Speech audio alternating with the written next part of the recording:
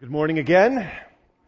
If you're visiting with us here, we take a big chunk in the middle of our time of worship to focus our attention on the Bible, on the Scriptures, because we believe that in them, God shows us what life with Him looks like.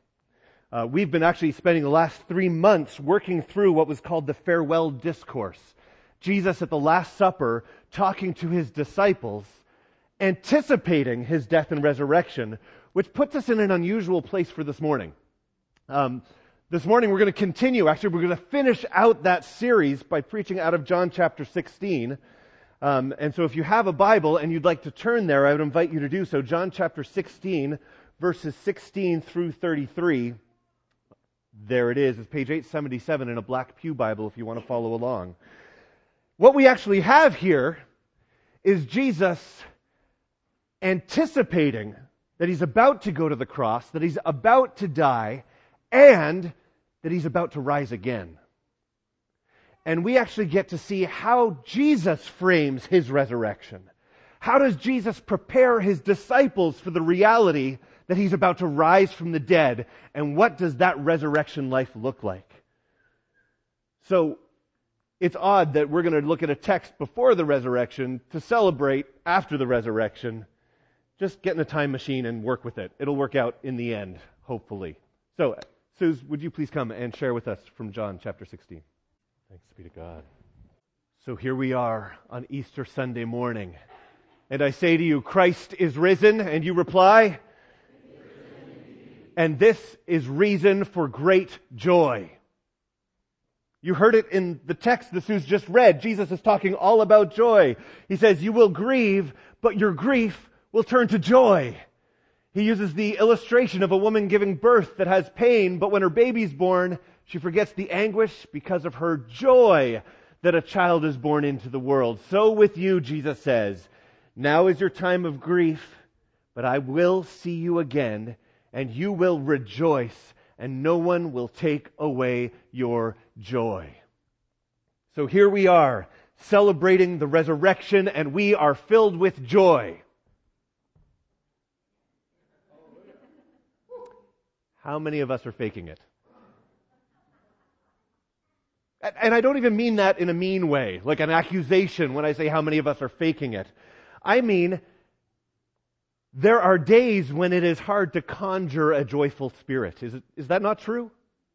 There are days when life seems to gang up on us and say, no joy today. No joy for you. I mean, here we are, it's Easter. We know we're supposed to feel joy. And so we reach down deep within and we try to manufacture it on our own somehow. And we plaster an almost genuine smile on our face so that we can come to church. Because these external triggers, these external signs like it's Easter, says we should feel joyful. These things call for joy. But sometimes we pretend. Maybe it's not even just this morning, right? Maybe it's kind of a good description of being a Christian a lot of the time. You know, you're supposed to be rejoice in the Lord always. And again, Paul says rejoice. You know, you're supposed to find joy in Christ. We're supposed to find satisfaction and gladness in Him.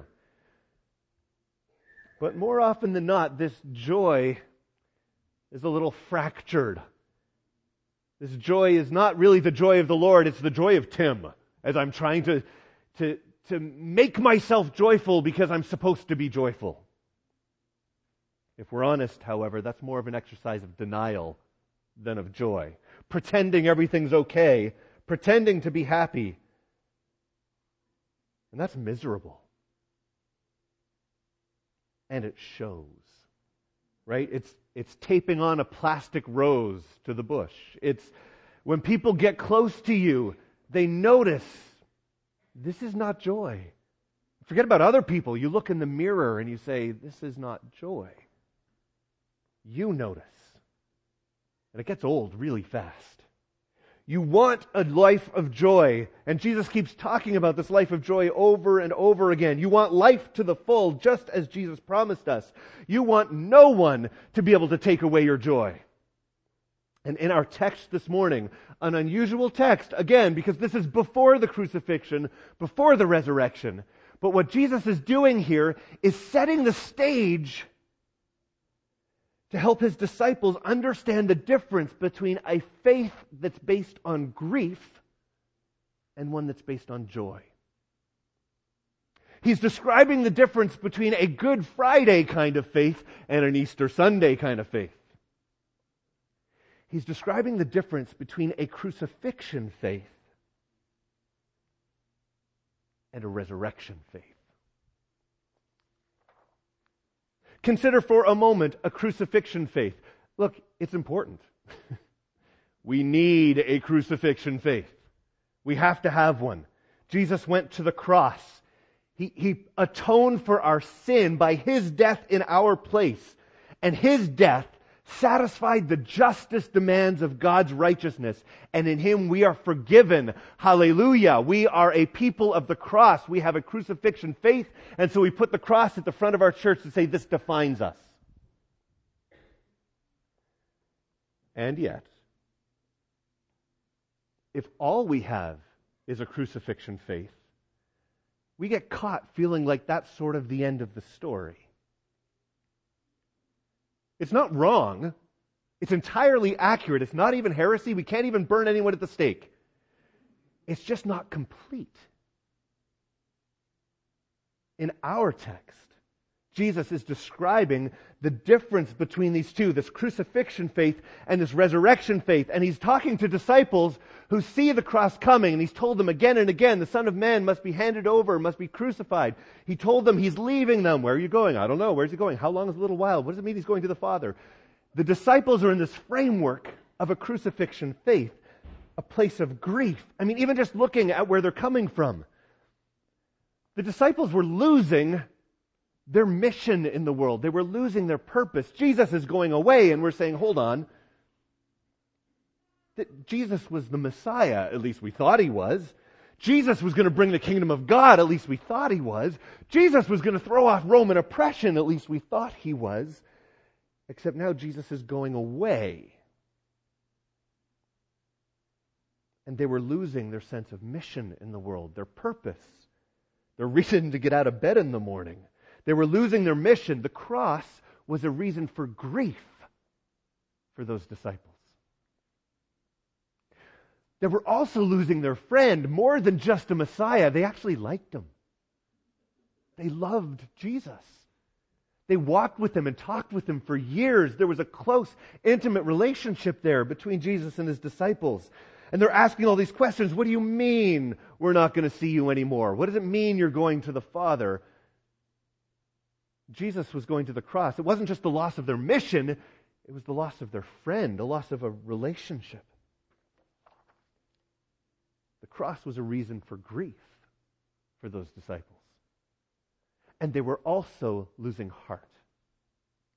Because Jesus was their strength. He was their leader. He was the target of all the religious leaders' attacks.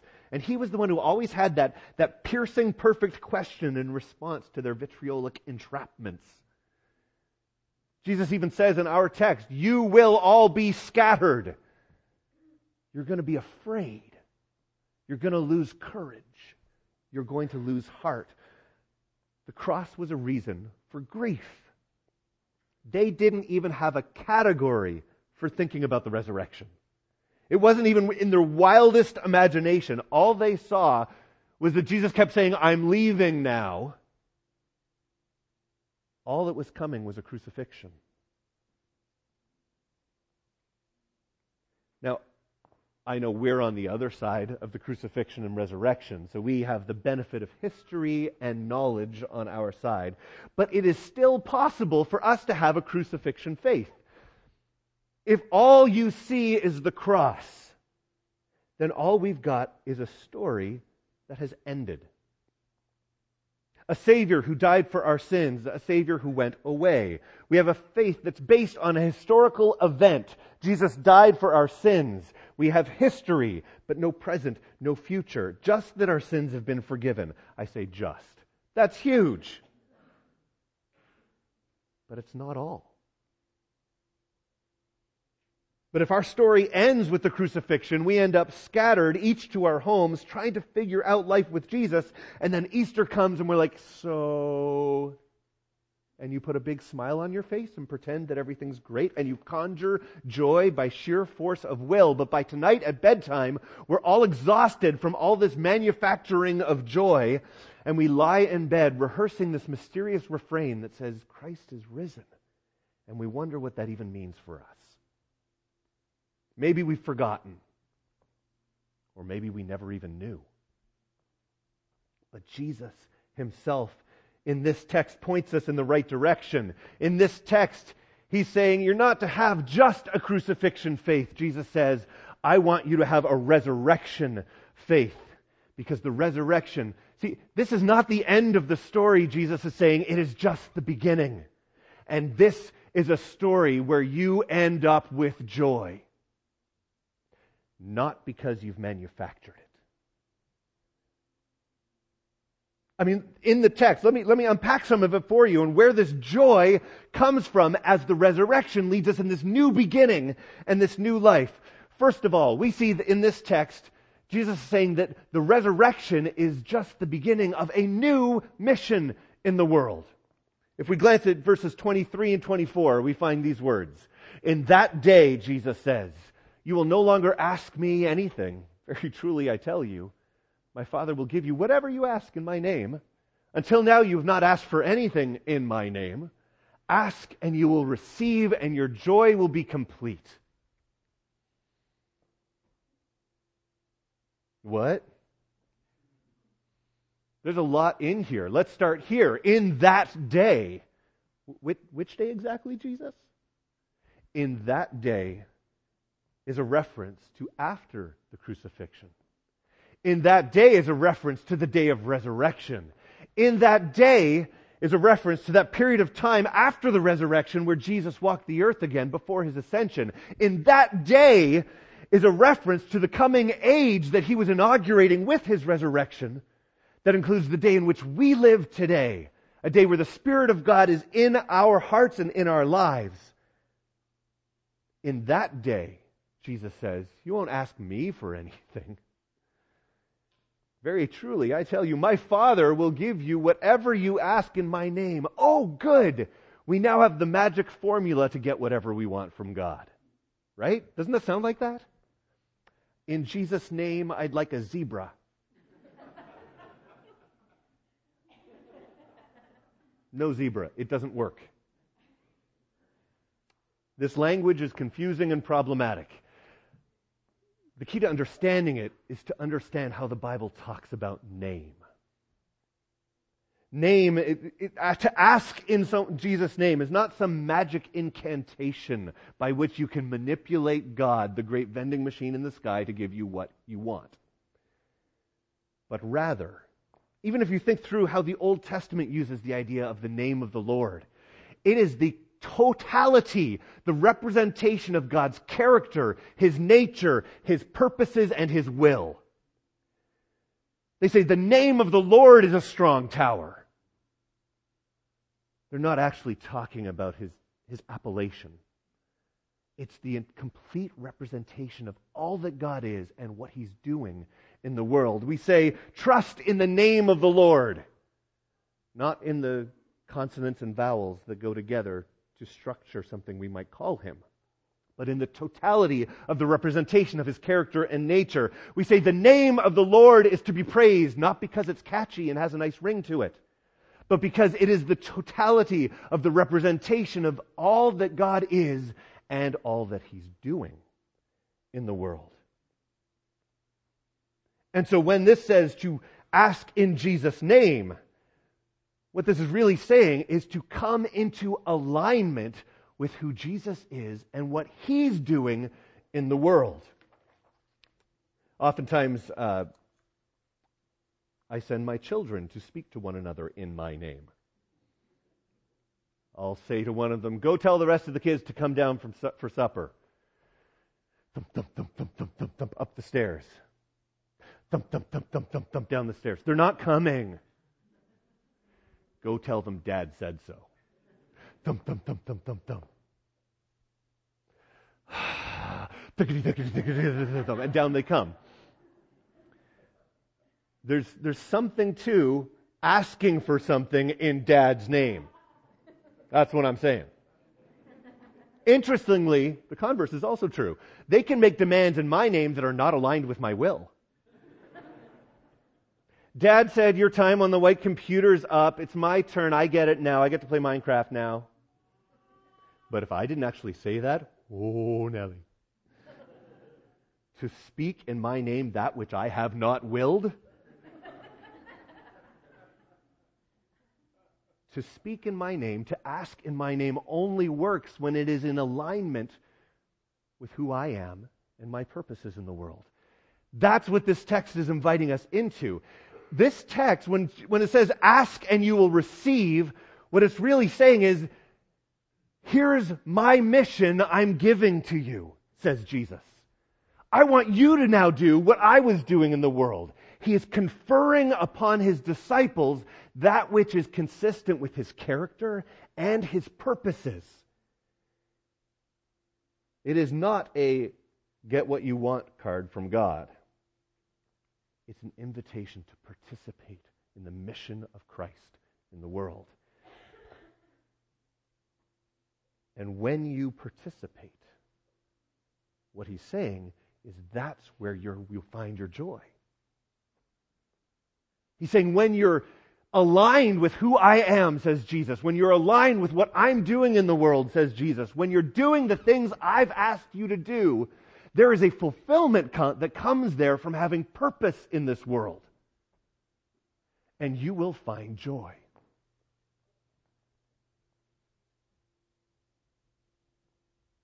You see how this is a faith that is more than just a crucifixion faith? A resurrection faith is not a story that ends, but it's a new beginning that says there's a new life opening up to us, and it's a life on mission doing what Jesus did. Revealing the Father, seeking and saving the lost.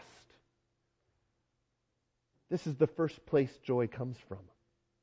A life of purpose, of meaning, because we're on Jesus' mission in the world.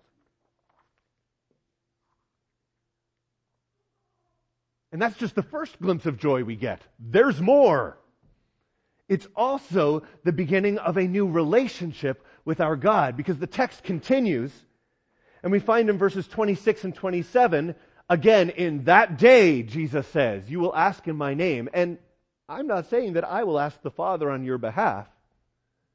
No, the Father himself loves you because you've loved me and believed that I came from God. Now, I don't want you to miss what this is saying either. The Father himself loves you. Let that sink in for a minute. Because what Jesus is about to do by going to the cross, he is about to reconcile humanity to God the Father. We will no longer need priests as mediators. We will no longer need animal sacrifices for atonement. We will no longer need any mediation at all. What we're going to get is direct access to the Father. The Father himself loves us. We get direct access. That's not something we've had since the Garden of Eden, when Adam and Eve used to walk with God in the cool of the day, and then they screwed everything up by sinning. And because of sin, from that point forward, God had always been obscured by the cloud. God had always been hidden behind the curtain. God had always been inaccessible safely deep in the temple. But Jesus, dying for our sins, has fixed our relationship with him. That takes care of our past. But more than just taking care of our past, we see a glimpse of what life is like going forward. He's saying God is right here, and God himself loves you.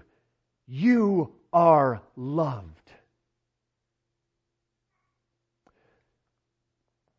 This idea of having a relationship with God that was broken and now fixed. A preaching team, it was brought to my attention that there's a form of Japanese pottery called kintsugi. And it's a way of dealing with pottery that has been broken. right? And broken pottery isn't good for much except to be thrown out. But in the hands of a master craftsman, a true artist, it can be repaired and restored, but not to its original form that you can't even tell that it was ever broken. But this particular form of restoration, this kintsugi, the repair is made with a resin that is actually mixed with gold dust. And then it is lacquered into, and over months of application and varnishing and application and sanding and polishing and application. And you end up with that which was broken being repaired in such a way that it gleams. The resulting pieces are spectacular. They are beautiful. And they're actually of far greater value than the original pottery ever was to begin with. The resulting piece is spectacular not because it was never broken, but because once it had been broken, it was repaired by the master. You see, the crucifixion isn't the end. We're not just forgiven for sin. We're not just forgiven because we broke the pottery. This isn't just an image of our broken lives being put back together. This is an image of our broken relationship with God being put back together and becoming even more valuable than it ever was before. This is what I mean when I say the Father Himself loves you. Jesus is saying, what I'm about to accomplish is going to give you access to life with God in a way that takes your brokenness and makes it beautiful again.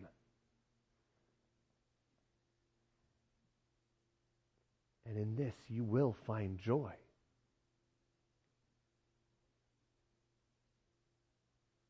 This is the second place we find joy in this text as Jesus is framing what's about to happen, His death and His resurrection. He's saying, not just am I going to give you a new mission, I'm going to renew your relationship with God, and I'm going to make it beautiful again because you are loved.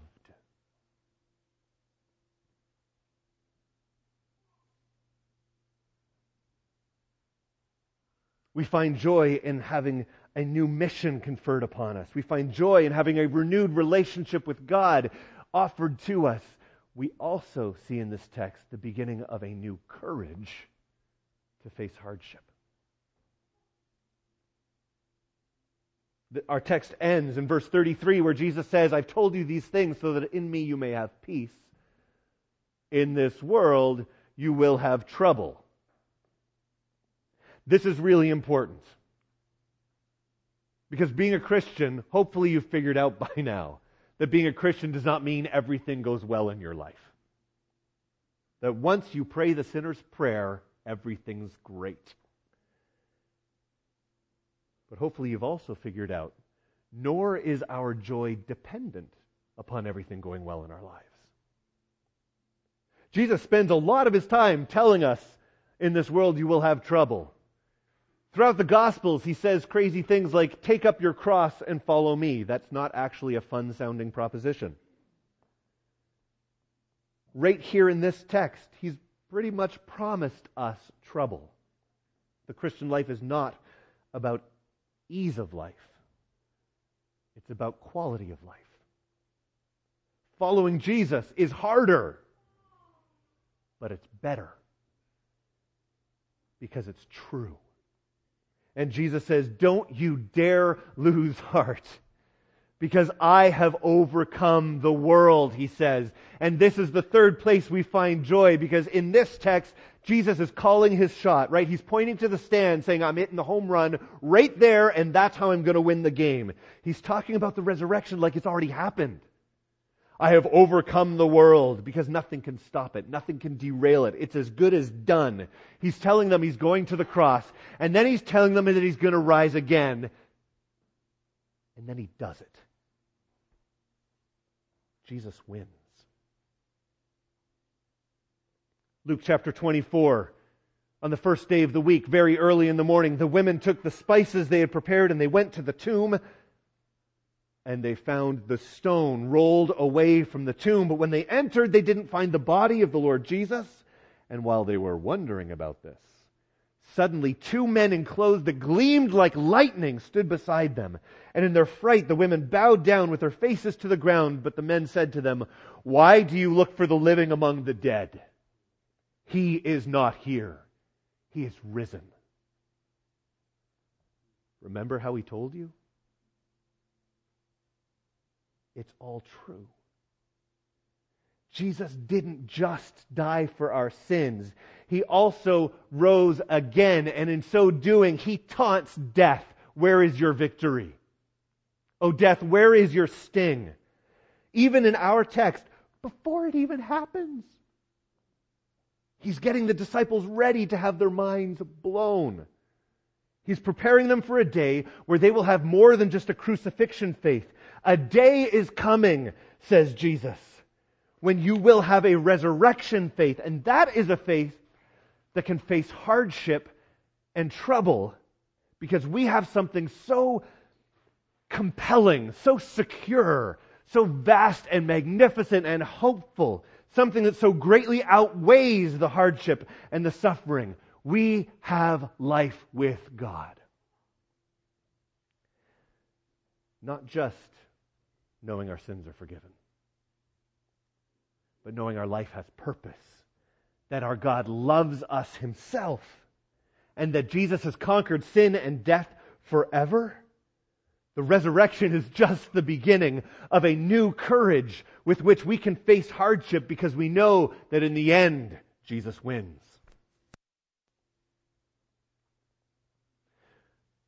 So again, it's an odd text because it's all happening before the resurrection, an unusual choice for Easter Sunday to preach.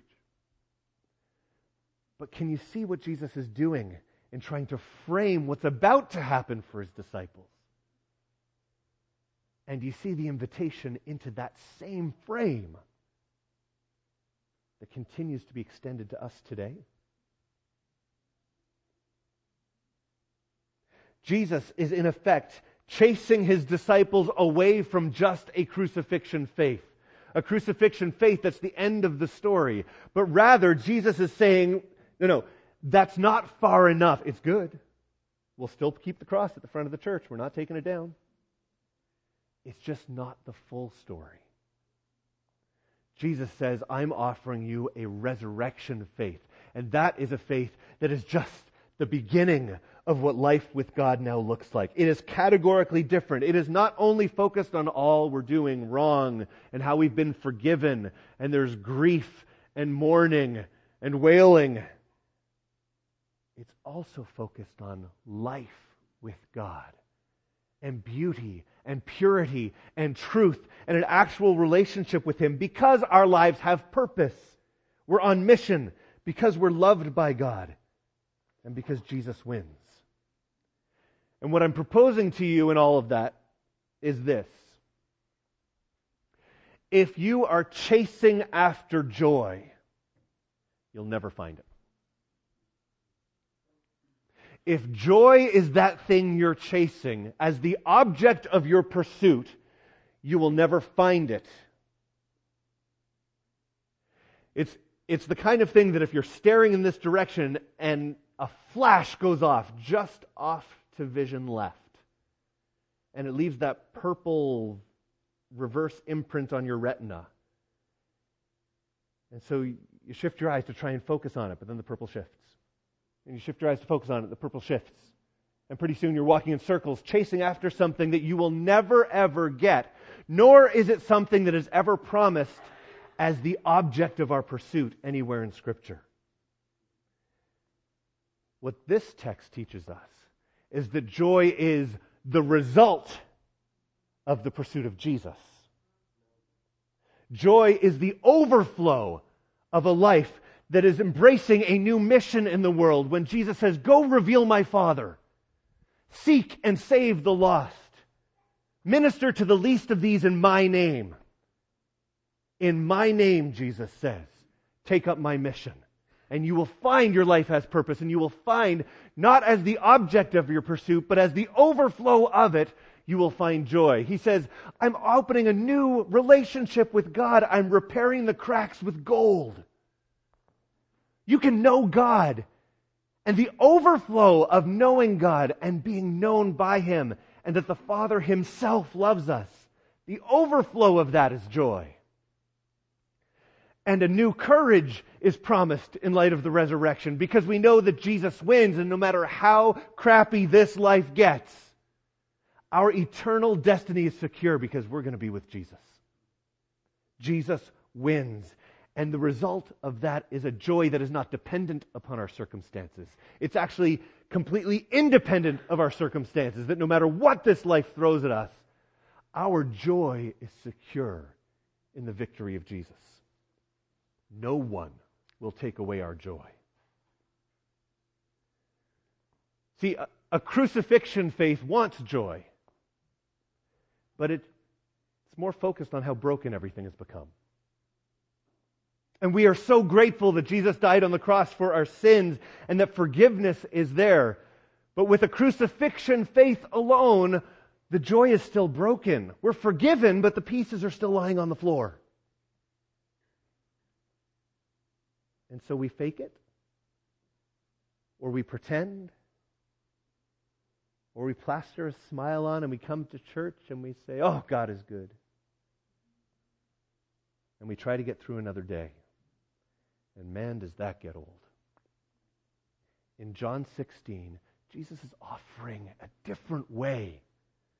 He's offering a resurrection faith that finds joy, but not by going after joy itself, but by going after Jesus. Living on mission, in restored relationship with Him, finding our courage. The joy is then the result. It is the overflow.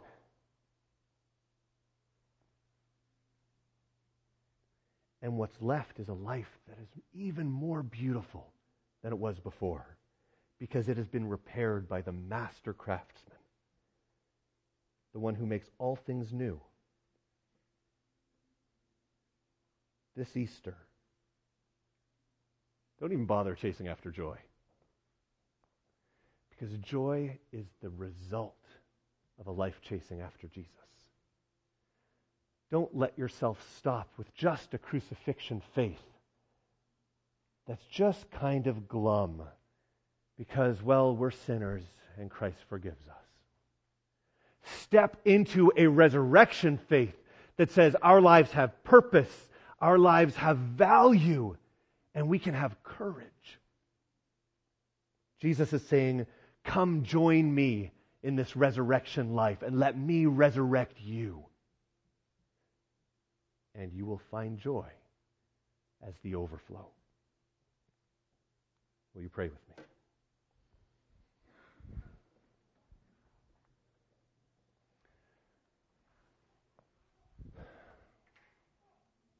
Lord Jesus, we thank you that even in a text like this, you demonstrate that you know all things. That you can frame the crucifixion and resurrection even before it happens.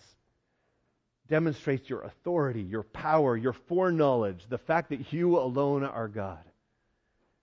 And we thank you that it's a message that continues to matter to us today. God, we do want joy. We're not like all eager to have a life of hardship and suffering. But we also are kind of tired of pretending and maybe tired of trying to manufacture it or conjure it of our own volition. Into this space, God, reorient us to a resurrection faith. Remind us that our lives matter because we're actually on mission from you. Remind us that the Father Himself loves us. And we actually have a relationship that's been renewed. Give us courage to face hardship and trouble, not as those who are defeated, but as those who are resurrected. Empower your life in your people, and let the overflow of that be pure joy. We love you, Lord Jesus, in your name. Amen.